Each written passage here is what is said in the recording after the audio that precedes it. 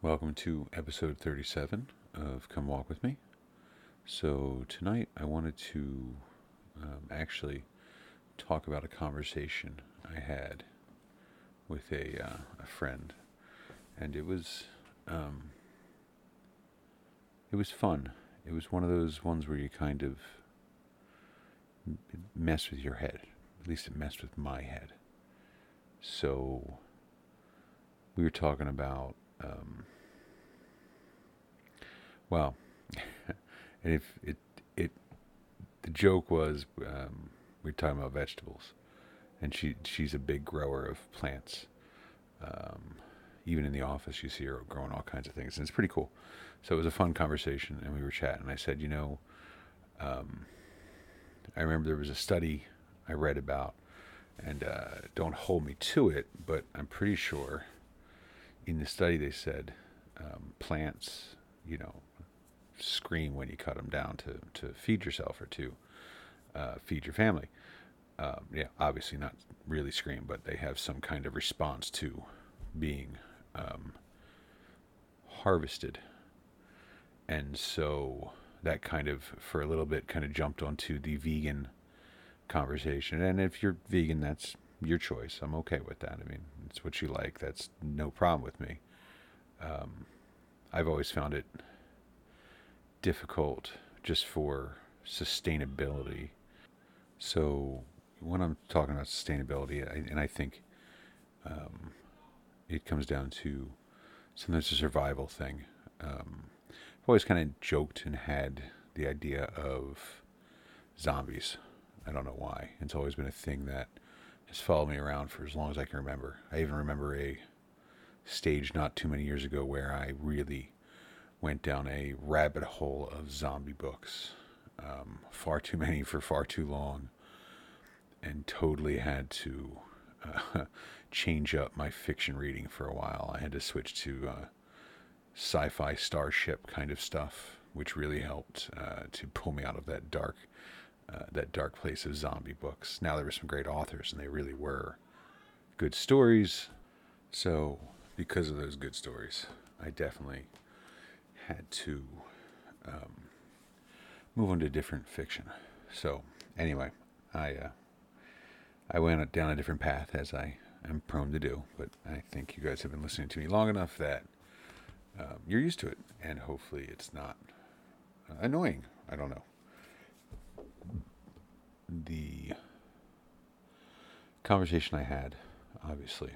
So it went to, vegetables scream, um, and then people talk about nature being so fluffy, so kind, so sweet.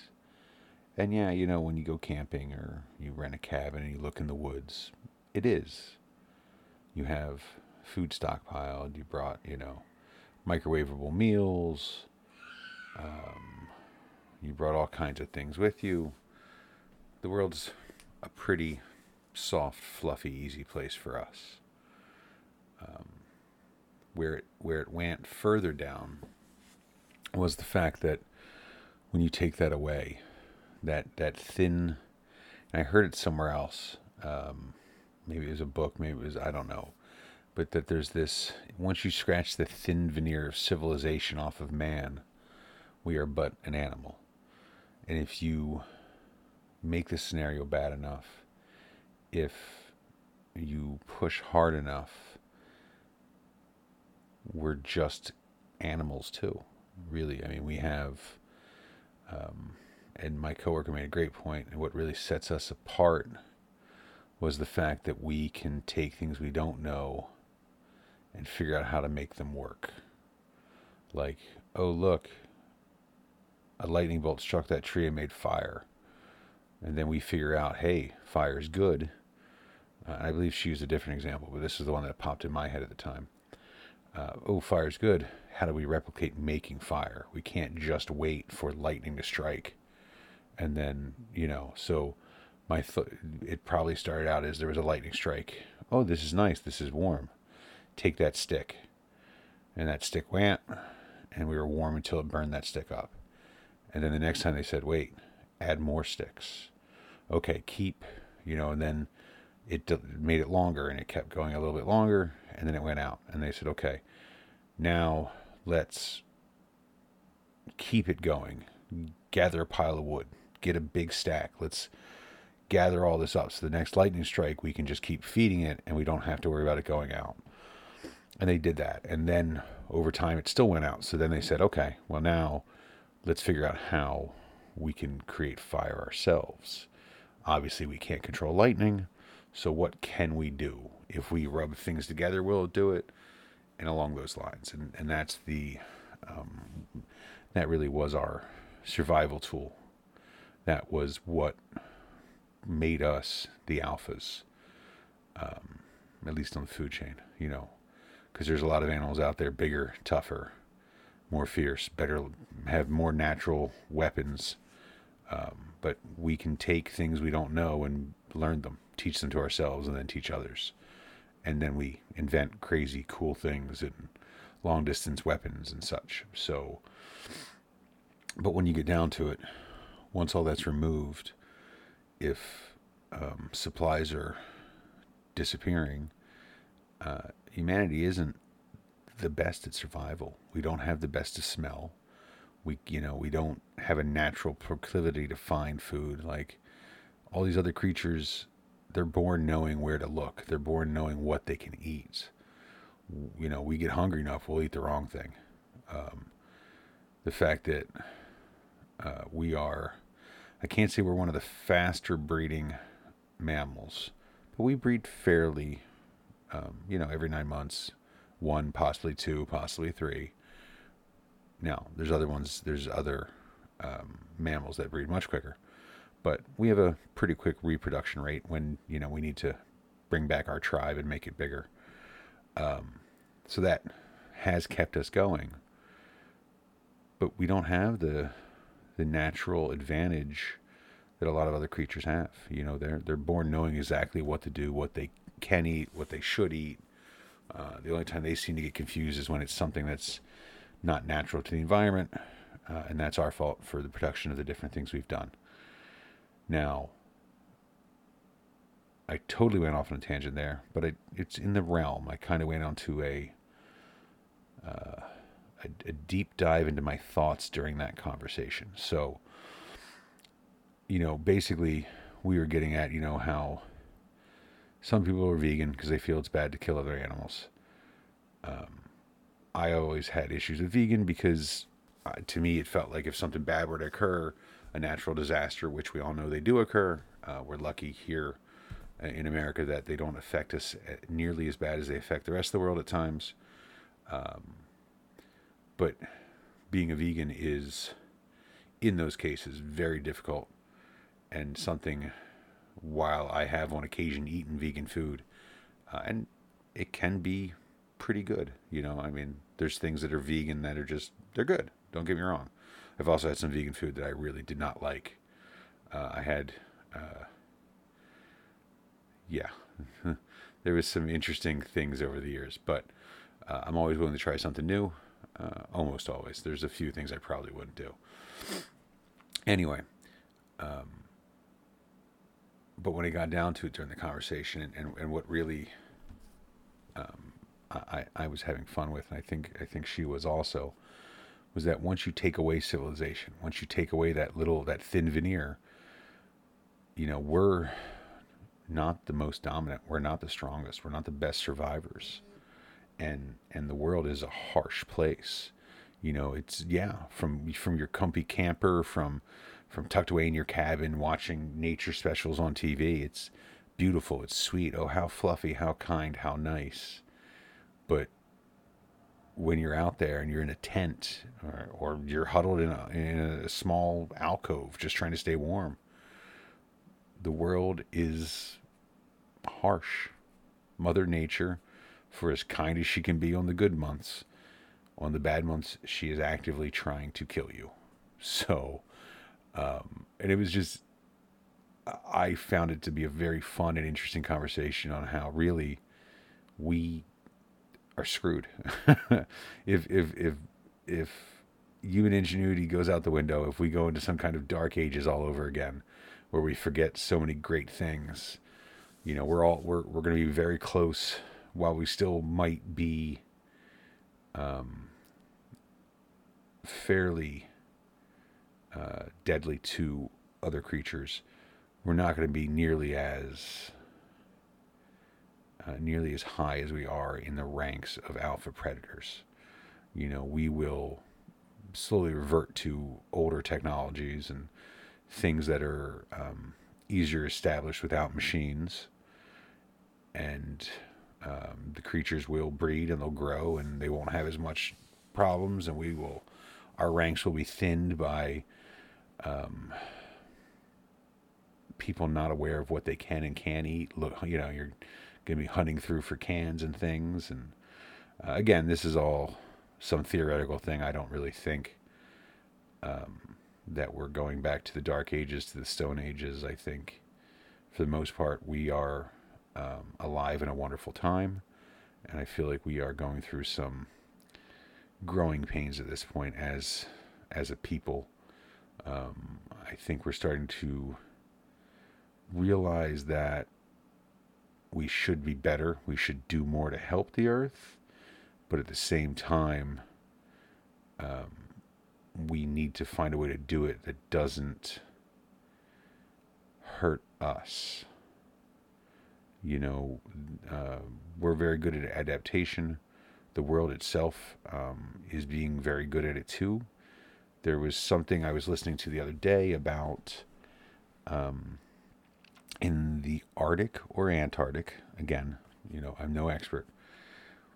As some of the ice had melted, and they started producing these rivers of red, and it was a spring or something, but it's with high levels of iron in it. And that's why it was red.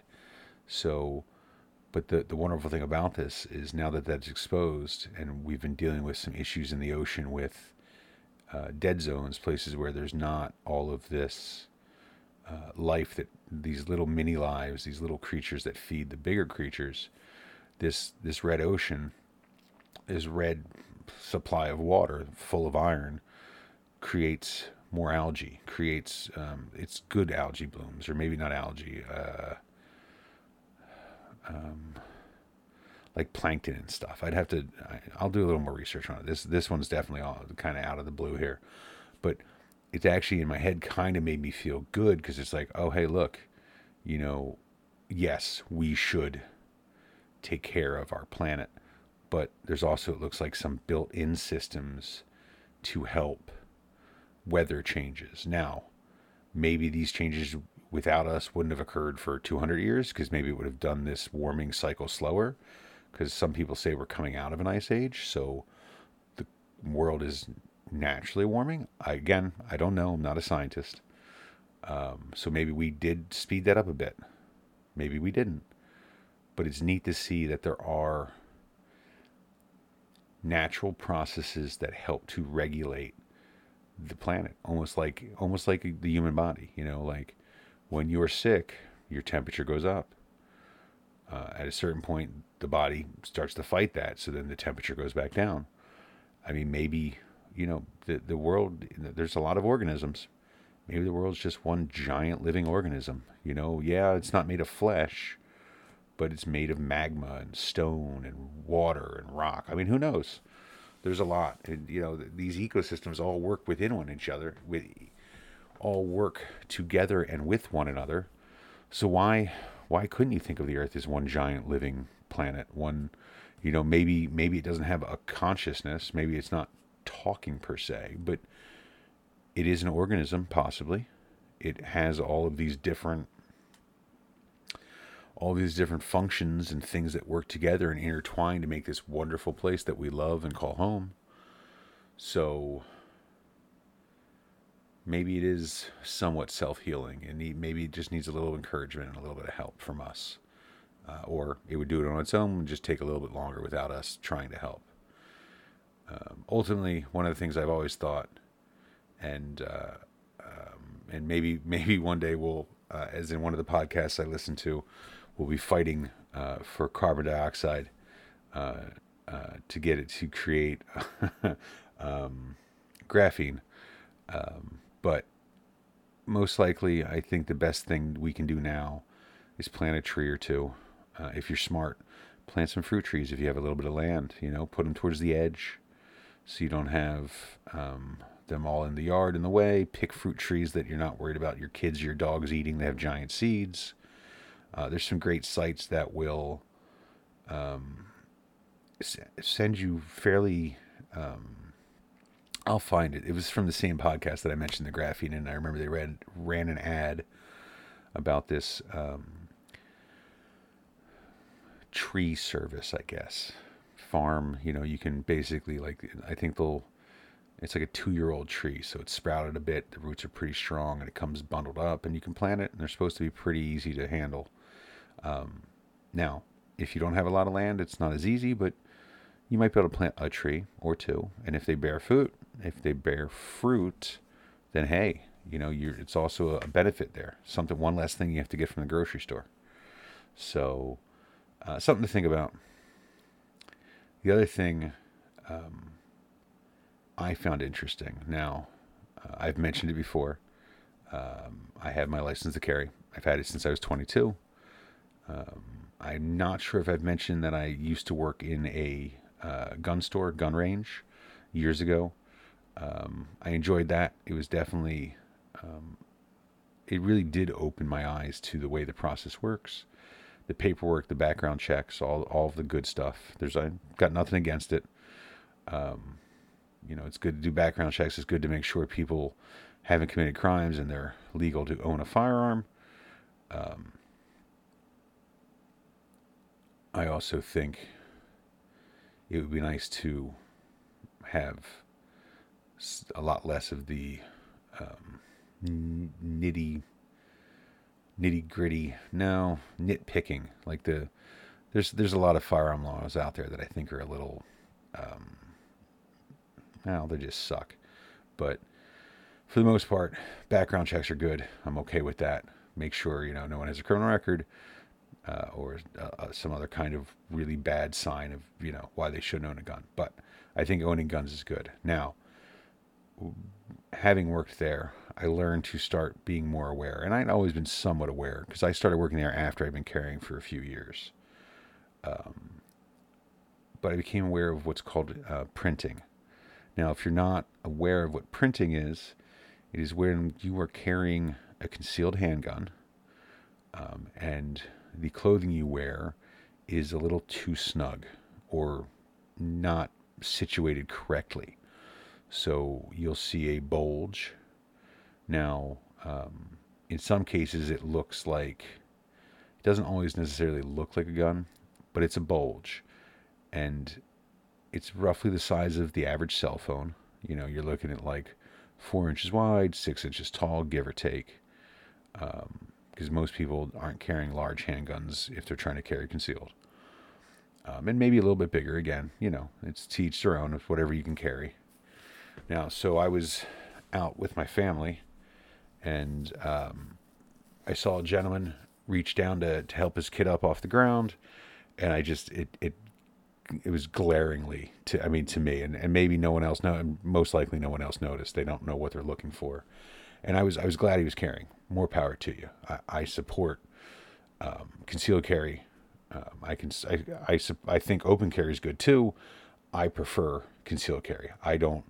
My thought has always been that if you're going to carry concealed, because if there is a threat, they're going to be the ones to initialize. So now they can see if you're open carrying when someone who has bad intentions will come into a place and go, well, let me look for the threats to me. And they'll look and go, oh, these 4 people are open carrying. So they'll address that as a threat to them as the criminal first. So logically in my head, it was always better to be a concealed carrier because, hey, no one knows on a normal day. You do your business. No big deal. Or, oh, hey, you're concealed carrying and something goes bad and no one realizes you're carrying. And now you kind of have a one-up, If it's a small place and you're kind of stuck in there, you have the element of surprise. If it's a big place, you can now gather up the ones you love, gather up strangers, and say, "Let's go. Let's get out of here. Let's go this way. Like there's a loud noise that way. Let's take all of the rest of you and go this way. Follow me," type thing. There's different ways to handle whether you would draw your pistol at that point, and I'm not a firearms instructor. I am not a tactical instructor. There are many more people out there that know these things and would give you much better training. Tim Kennedy, I believe ex SEAL, and many other things. Does YouTube, does podcasting. Seems like an all-around pretty good guy too. Again, don't know him personally. He does some courses like that. He has some CQB courses, close quarter battle courses, all kinds of interesting stuff out there. I do love being alive now. There is so much you can learn and so many cool things you can pick up. So anyway, what I found funny was this guy was printing, and I thought pretty terribly. And then as he leaned down to help us get up, his shirt lifted slightly, and you could actually see the holster. So it was confirmed. It wasn't just a cell phone under his shirt. It was glaringly a holster. I suspect it was a Glock. I couldn't tell you for sure.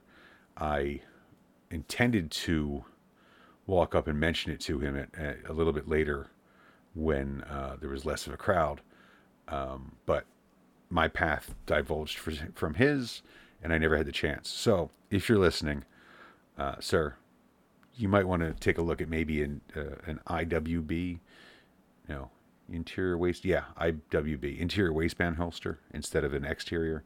That'll help you. It'll definitely conceal it a little bit more.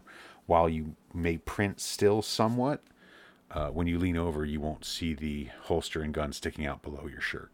Now, again, your choice, your call if you carry. I do recommend concealed carry. I think everyone should, as long as you are legal to carry. Obviously, this is America. If in your country, if people who are listening are in countries that can carry concealed also, I highly recommend it. Better to have a gun and not need it than to need a gun and not have it. It's one of those things where it's kind of like, it's like insurance for your car, You have it. You don't need it for years and years and years, and then all of a sudden one day you need it. And hopefully my plan is to never need to use a gun in self-defense. I carry to protect those I love, to protect innocent people, to protect civilians. But my hope is to never, ever need to draw that. I don't want to. I really hope I never have to. But I'd rather have it than not have it. So things to think about. There's lots of great safety courses out there. Maybe one of these days I'll do a podcast on carrying and stuff. And every place varies. Every state's a little bit different. But so basically, I kind of rambled on.